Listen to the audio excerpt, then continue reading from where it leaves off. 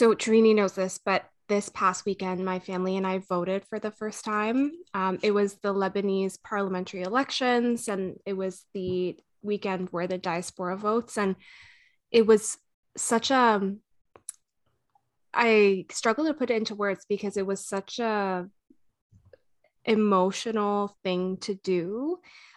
It was the first time that my parents have ever voted. It was the first time that like my sisters and I have ever been engaged in like in Lebanese politics and actually doing something like this. And so we walked away feeling like we really accomplished something. But I remember telling Tarini leading up to this day that there was so much not hype, because I feel like that's not the word that I want to use, but there was just a lot of excitement around this day and like the diaspora being able to vote just because our government is so corrupt.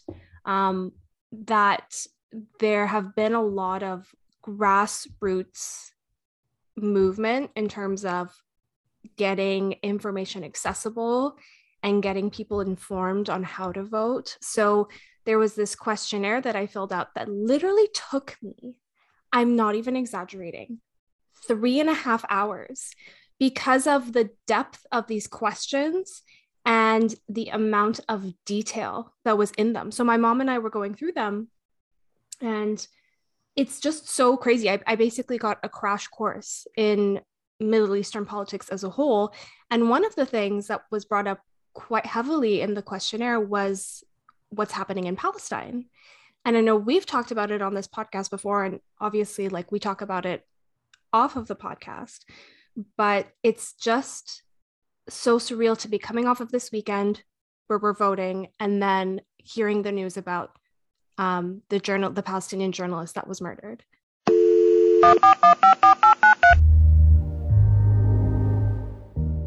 Hi friends, my name's Nadine. And my name is Thadini. And welcome to You Know What I Mean.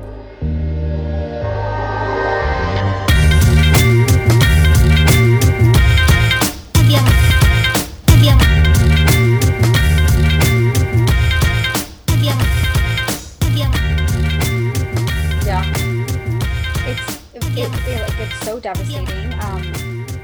But I find it interesting, like, because when I talk about India and I talk about politics, like, I don't, like, what's the word in English? Like, I don't make it mine, if that makes sense. But when you talk about Lebanon, even though you haven't been there for so long, you're like, our government, which I find so interesting because I don't, like, I it's not that I disassociate with my identity or anything, but I don't feel like that's my government.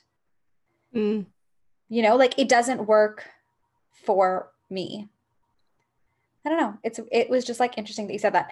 But it is like devastating. And I think there was so much like I was saying this too, where, of course there's so much, like any government, any type of voting you ever do, in terms of like elections or government or whatever, there's like an anticipation to see who's going to win. And there's an anticipation of the person that you voted for. And there's also like some level of like having to concede or accept if the person that you wanted does not win.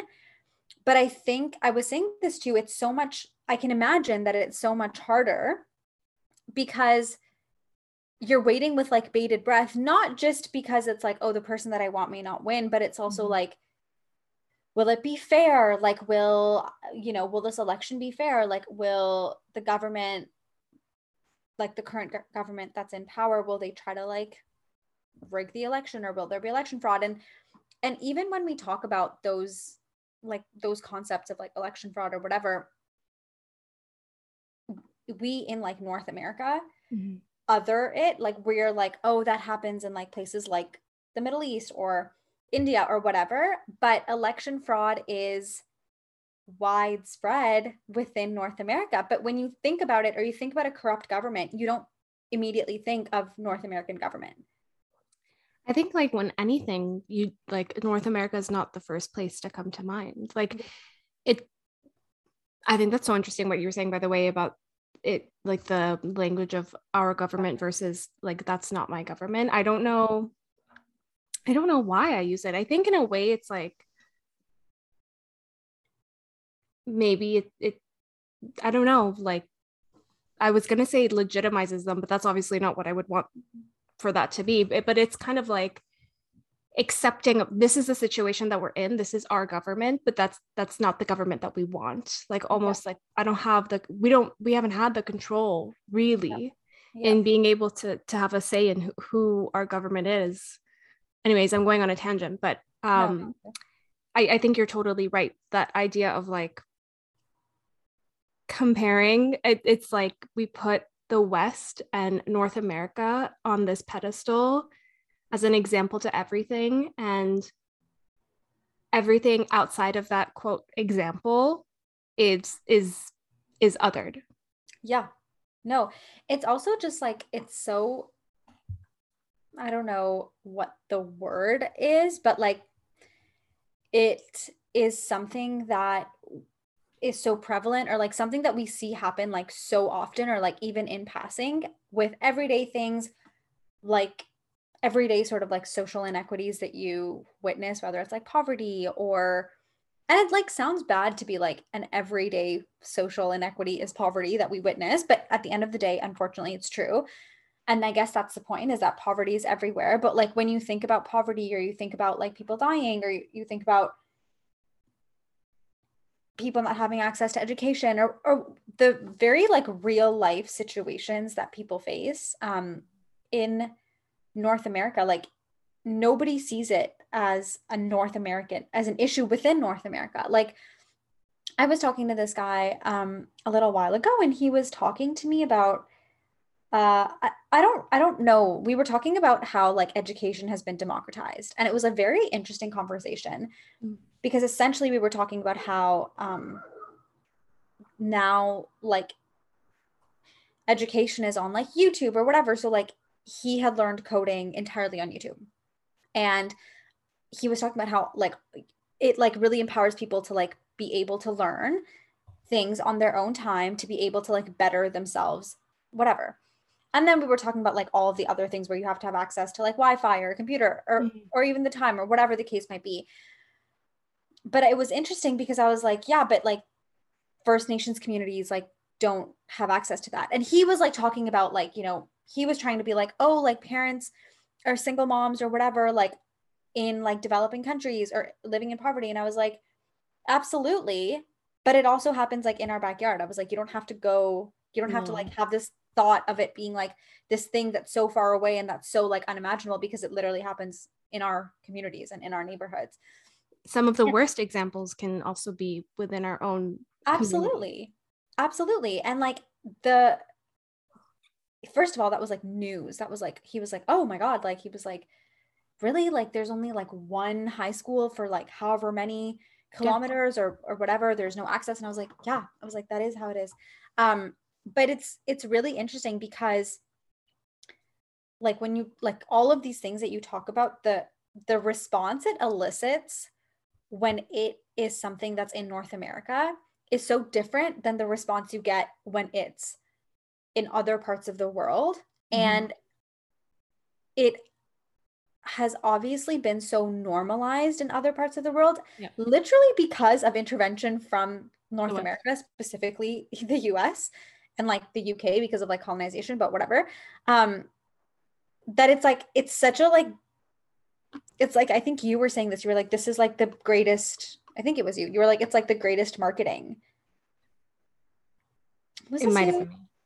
I can't remember, because I feel like I was having this conversation with somebody else, but they were like, but it was like, if the US has like taught us anything, it's like the greatest marketing. It's like the US has like plundered all of these these countries, not even just communities, and has like left them desolate. And then, but everybody is still like, US, land of the free, like land of possibilities, like, and it's like, but it's first of all off the backs of all of these other awful things that it's done, and two, it's still not. It's still not, like, let's not forget that abortion is like at stake in the US, like the land of the free for who? Yeah, who is for free? Whomst? For the whomst. Same people that are free to continue to plunder all the other places, and it is free. It is very crazy. I think like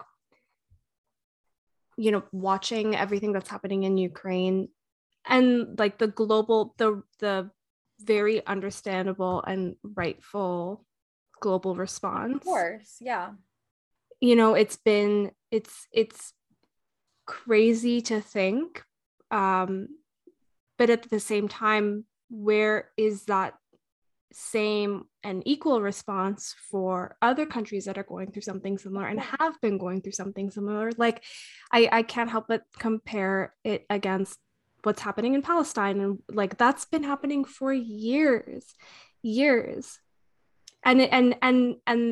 I find so ironic is that the same language that's used to describe what's going on in Ukraine is not the same language that will be used to describe what's happening in Palestine or other places that are being occupied. It's just, it really is, it's like,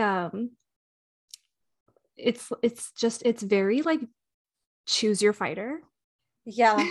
Like it's not like a pick and choose what you want to, what side you want to be on, but like what stance you want to take. Yeah, no, absolutely. And I have like two things to say about this. My first thing to be like, pick and choose the things you want to participate in. Cause like, I think an argument to that is like, well, if you care about one thing, you don't have to care about everything. And that's like 100% valid. If you care about one thing, it doesn't mean you have to care about everything. If you spread awareness about one thing, it doesn't mean you have to spread awareness about everything. But it's just interesting because if you can understand the politics and the systems of oppression that keep Ukraine occupied, for example, you can understand how those exact systems of oppression function in keeping other countries occupied that are not filled with white people. Yeah. And not explain it away by being like, oh, but like that's India. Oh, that's Palestine. Oh, that's the Middle East. Oh, that's whatever. And I think it's so interesting because people don't understand then like the race politics at play there, which are so evident. But it was so interesting because when people talk about like politics a lot, like they'll be like, I'm fiscally conservative in Canada, at least, although in the US as well, but whatever, I'll speak in terms of Canada. They'll be like, I'm fiscally conservative, but I'm like otherwise liberal. And I always say, I'm like, that's literally not possible because all that means is that you don't believe in funding social welfare and social like causes. And I was on a walk today and I was just like walking around my neighborhood, and it was so funny because, or not funny, but like I walked by this like whatever, somebody's house, and they on their lawn had like a conservative like lawn sign. Mm-hmm. And then right beside it, they had a like free Ukraine, whatever, like Ukraine flag. Yeah. And I was like, it's so interesting because if you're voting conservative, then you understand that that means like less immigration. That means that refugees aren't allowed to come here, but you don't make the connection between that for people from Ukraine. You make that connection for people from Syria. You make that connection for people fleeing the global south. Yeah. Or the east, but not what is thought of as the West. And I was like, that's like, it was so funny. That was like literally one of the things that I thought about to like when we were talking about like what our podcast, like that was like one of the things that came to mind, because I was like, and like people will not, I think, even if they listen to this, understand like the race politics that come into play, because it's literally white bodies or like white narrative. I don't know what the word is, like white narrative that's being centered versus like racialized bodies. A perfect example is when it was in the beginning of what was happening in Ukraine, these journalists from like very reputable sources were coming on television and saying things like, it's so shocking to me that people who look like us have to go through this, as if like war is only isolated in places like the Middle East or in the East in general. Like it was so blatantly racist that it was almost, and people I like laughable. Like, and people like, I remember like news reporters would be like, well, this isn't like this isn't Syria. Like this isn't, yeah. Like why would that happen in Ukraine? Like this isn't Iran. And you're like, it's very ignorant. It's very, very, very, very ignorant. And the way that, like, again, like this isn't to take away from the very needed support that is required, but I was in freaking Erie, okay? Erie. I know. And I went to make my purchase, and they said, would you like to donate money towards the Red Cross for Ukraine? And like, that's amazing. But like, how else are we supporting, like, how else are we supporting other countries that are going through this? And you know that it's like, I don't have the words, but I'm like, retail is freaking getting into this. Like, retail is now like, let's like all rally up together and put an end to occupation. Stop occupation. Like, I don't understand. Also, it is like, I'm with you. It's you're right. You can have a perspective on one thing and like be focused on that one topic and be passionate about it. And you don't have to be like the expert or know absolutely everything else that's going on. But you cannot have opposing views on the same topic. And because of where that topic is coming from, like literally geographically where that topic is coming from. It's ignorant, but I always say this, I'm like, ignorance just isn't an acceptable answer. No. It never was, but it especially isn't now. And not only is it ignorant, it's like very violent, right? Yeah. Like it's a very violent mindset, because you're basically saying that you're desensitized to the violence and massacre and genocide that occurs in other parts of the world because those people don't look like you. Yeah.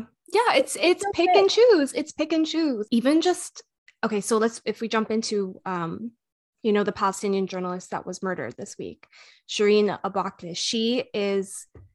I did not personally have the privilege of watching her as I grew up, but she is someone that my dad would watch for years. She was a pioneer for Palestinians, and she was the Palestinian voice. And so what'll be interesting to see is that she was an American citizen, and how the American government is going to treat this investigation of her death or her murder. And that's even something that's like, how to like the pick and choose, like, how are you going to pick and choose this?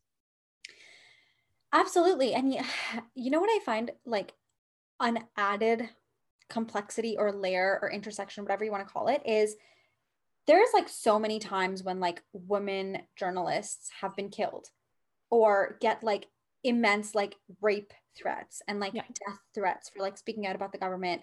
And oftentimes there have been like many stories of women, whether like obviously this Palestinian journalist was killed, and then there have been many other like journalists who are women who have also died or gone missing or have like been tortured. And I remember at like the beginning of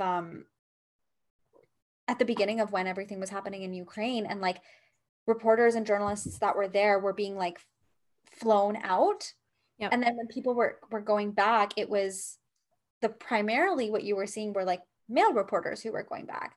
Mm-hmm. And so it adds like another complexity of like women who are further unsafe in conflict and in war and genocide and whatever. Like it's an occupation, like it's women who are, I don't want to say who face the brunt of it, because I don't know the statistic on this. I don't know the statistic on like the number. I mean, although you can argue that if you were to like look at it relatively of the number of women who get killed versus the number of men, and then compare that to the number of women and men in journalism as a whole, I don't know what like census study I'm like trying to conduct over here, but like, you know what I mean? Like I almost have no doubt that it'll be disproportionate. For sure. And it's so heartbreaking, and it's so, I don't even like have the words. I don't really have the words to even describe it, but it's like an entire narrative that is essentially, not essentially, that is being erased and has been erased for so long, because like women don't have, women aren't allowed access to education in all parts of the world. And like lack of access to education impacts women most. When you have a country that is war torn, or that is occupied, a state that is occupied, Yeah. who does that impact the most? It's women and girls. Yeah. And it disenfranchises women and girls the most when any of this happens. And so it's just like, really, people always talk about like, oh, but things are better now. Like things are better now. And I want to be like, for who are they better? For whomst? Yeah. For whomst? Because it's the people who were marginalized before continue to be, and continue to be like the stepping stones for other people for white people to continue to like do whatever it is that they're doing, or do whatever it is that they want to do. And I can just like hear somebody listening. I can hear somebody listening to this episode and like having a counterpoint, being like some version of like, well, not all white people, or like whatever. But I just think that there is not enough of a stance, or not enough of like a collective reckoning of the system by the people who uphold it, whether they know it or not. Yes, I agree. I'm like not hesitant, but I'm processing what you're saying. Two, I can't even tell you what that reckoning looks like. Yeah. Like, for example, like we have our provincial elections coming up. I'm gonna vote NDP. Yeah, me too. We're both gonna vote NDP, but I'm gonna vote NDP knowing that that ideal outcome that I'm looking for is so far from what will happen. Yeah. And I don't know if we will ever in our lifetime get to a point where we will see that outcome, where it's like we're out of this two-party system, a majority two-party system. Yeah. And, we are able to introduce more of, members from these types of parties that we align with into our government, because it just seems like there's this like massive blockade and no one can get in except the two parties that currently hold control. And so I can't even tell you like what a reckoning looks like. And the same thing for, Lebanon. Like I was telling you this, and it sounds so silly, but like after the weekend and all of that like excitement, I guess, sort of like went down, and we were back at a like a regular pace. Yeah. It just dawned on me that this isn't a one-time thing. Participation in elections is not a one-time thing. Like this is something that my family and I are going to have to keep up. We can't just choose to, sit out 1 year or only participate because it's trendy. Like, like this is like a commitment that we have to make. And that commitment might not necessarily come with the outcome that we're looking for ever. Yeah. But does that mean that we stop participating altogether? No, of course not. And I think that's like kind of what I was, when we were talking about it after you voted, like that was like one of the things that I was trying to say, where I was like you obviously put it in like a much, like you said it much better than I did, but like it is a commitment, and it's not just a commitment in that you have to continue to vote. You have to continue to fight for like what you believe in, and like what you believe to be right and true. And the hope, like I think the hardest part is like the hope you continue to have every single time you vote, that this will be the time that there will be less voter fraud, or the election will not be rigged, or not be rigged, or whatever. But you know what I mean? Like that hope is something that you have to continue to like harness and harvest, for lack of a better way to say it. But another like piece of that, or another part of that, is like when people don't vote for example, in Canada, when, you know, like you and I have released like a few episodes aside from manifestation. I was just gonna say. Aside from manifestation, the episodes that we have released have been about like the importance of voting and like how, you know, how you need to vote and like how you need to vote. I think at first, you know, I still struggle with this idea of like strategic voting. Me too. And I think I sent you something today on about it, or like on strategic voting, and it was about like, I don't know why people still should strategically vote, whatever. I think I'm just going to vote NDP because I want to see that change. Like that is the change I want to see. Like those are the people that I want representing me in government. But it's so hard because there's people who just will not vote, who don't even care about voting, and they're like, I'm not going to vote. And that's it. Like I don't know either. I don't know enough about it, which again, ignorance is just not something you can claim anymore when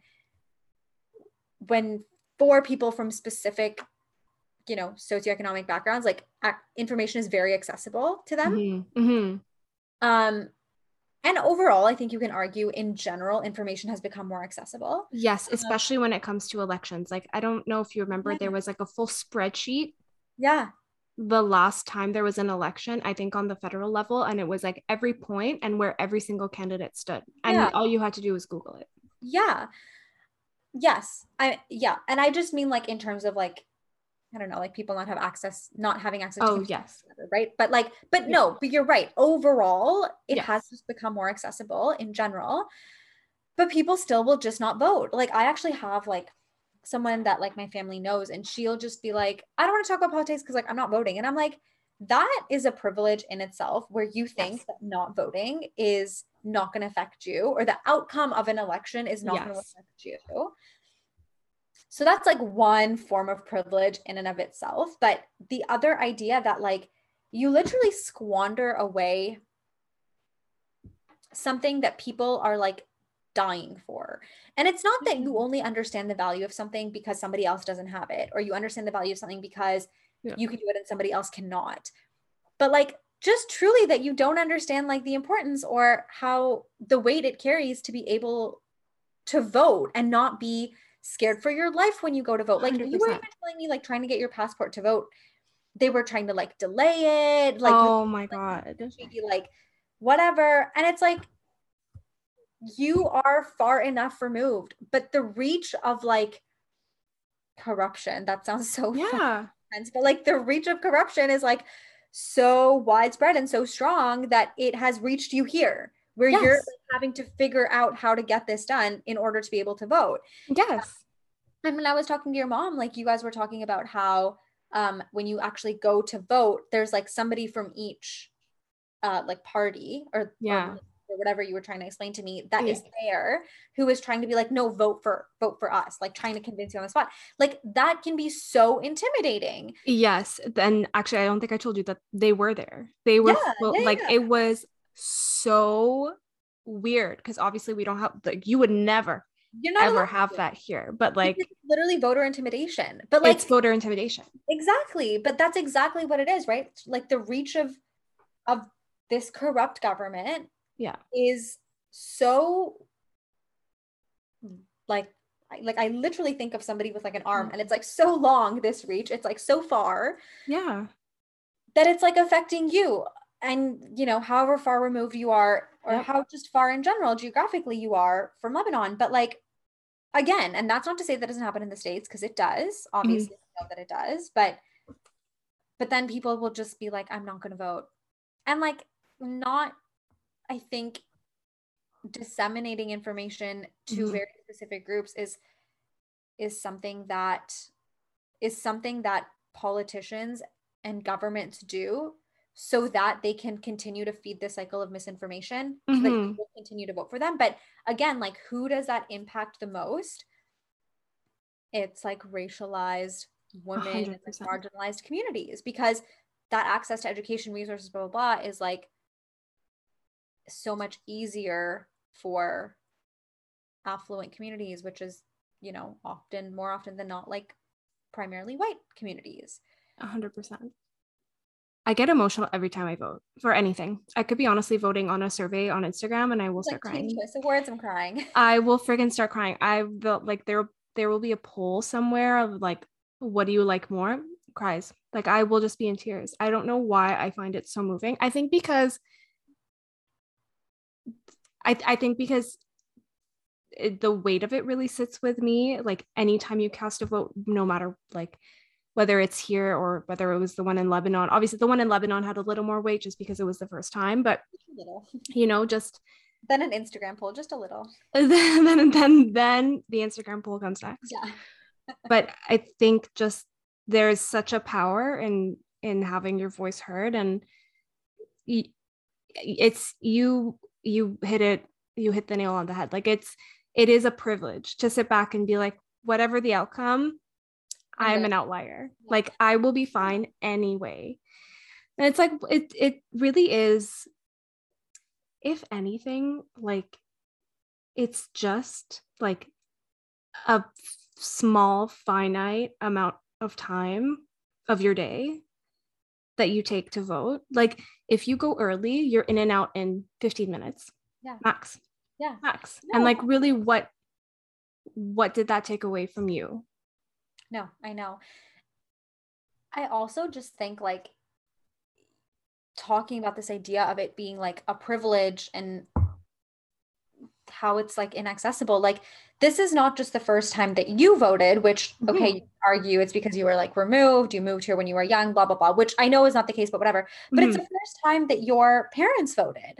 Yes, exactly. And like, that really speaks, at least to me, to what a privilege it is to vote. And like, part of why they didn't vote was because there was a war going on. Like, they didn't just like not vote because like, I'm good, like, oh, never mind.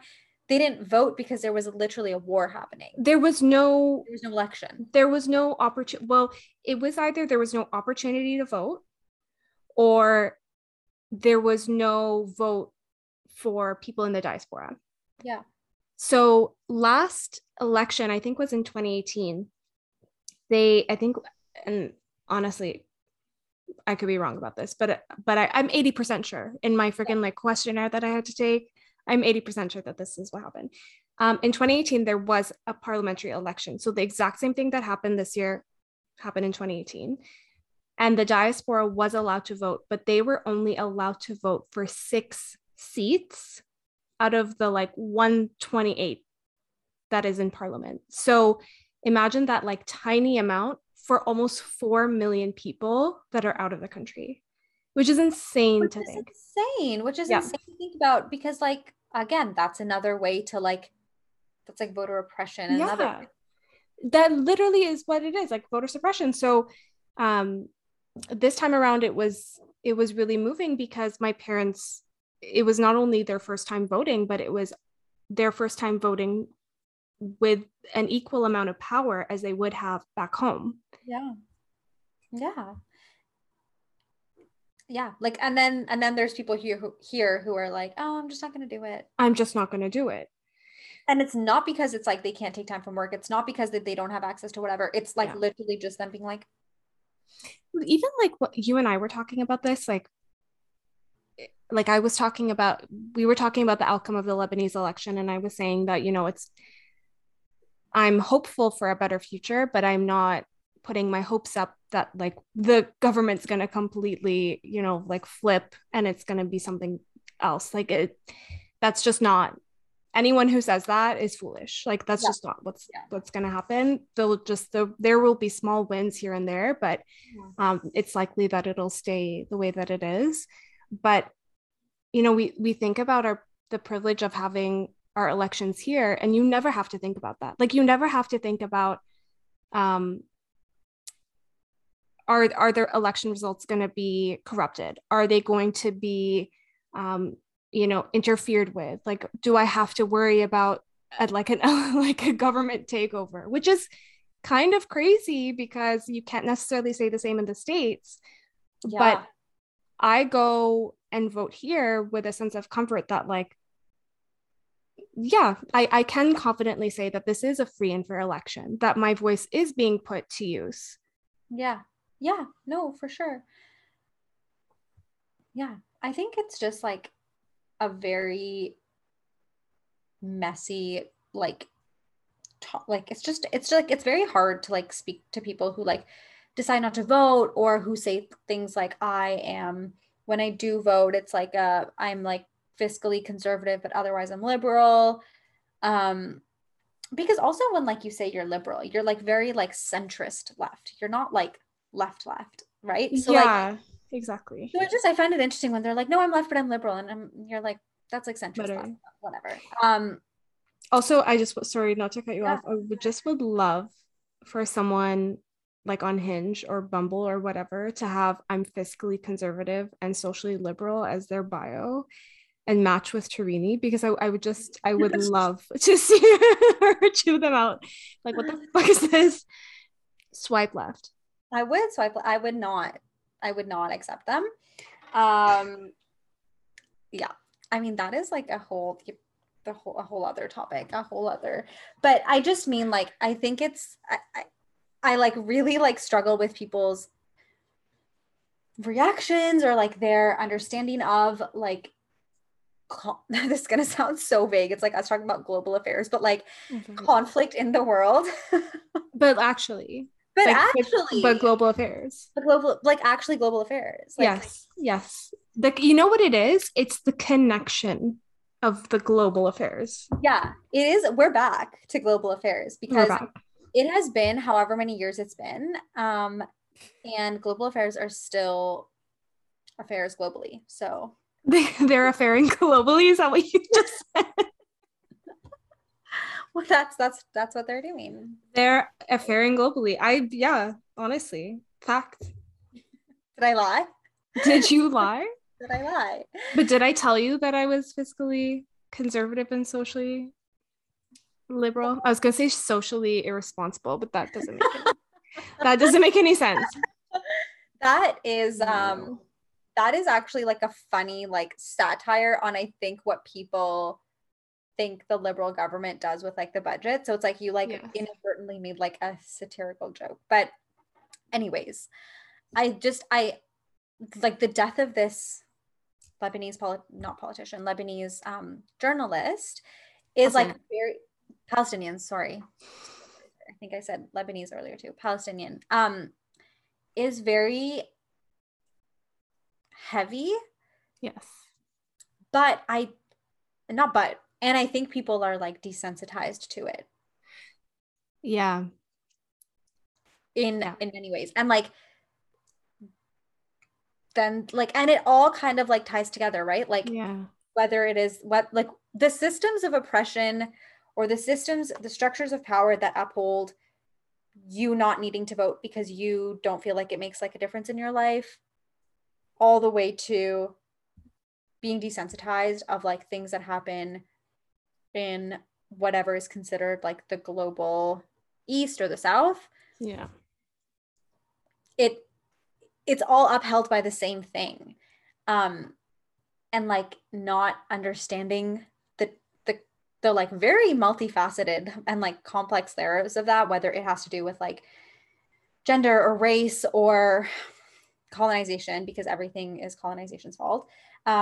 It's really hard to like have that conversation constantly without feeling like either the person you're talking to is just like shut off because they're like, oh, you're just like a socialist or whatever. And you're like, I'm not a socialist, but what does it say about you if you think that if I'm not like you, I'm a socialist? And you just kind of feel like you're not getting through, and like people will never understand. Like very close friends of mine will not understand why it doesn't make sense for them to say that they are fiscally conservative. On that note, if you live in Ontario, elections are coming up. Yep. June 2nd. Mark your calendar. Mark your freaking calendar. I promise we didn't, this episode was timed quite well. We were just talking about this. Yeah. It wasn't intentional, but now that we're on this topic, make sure you vote. If you're not voting, don't talk to us. Yeah, literally. We're manifesting that you vote. This episode was manifested, as in recorded by us, but it just so happened that it happened to be at elections, and election season is here. So that's that. You'll find me crying at the polls. Yeah. Instagram and on June 2nd.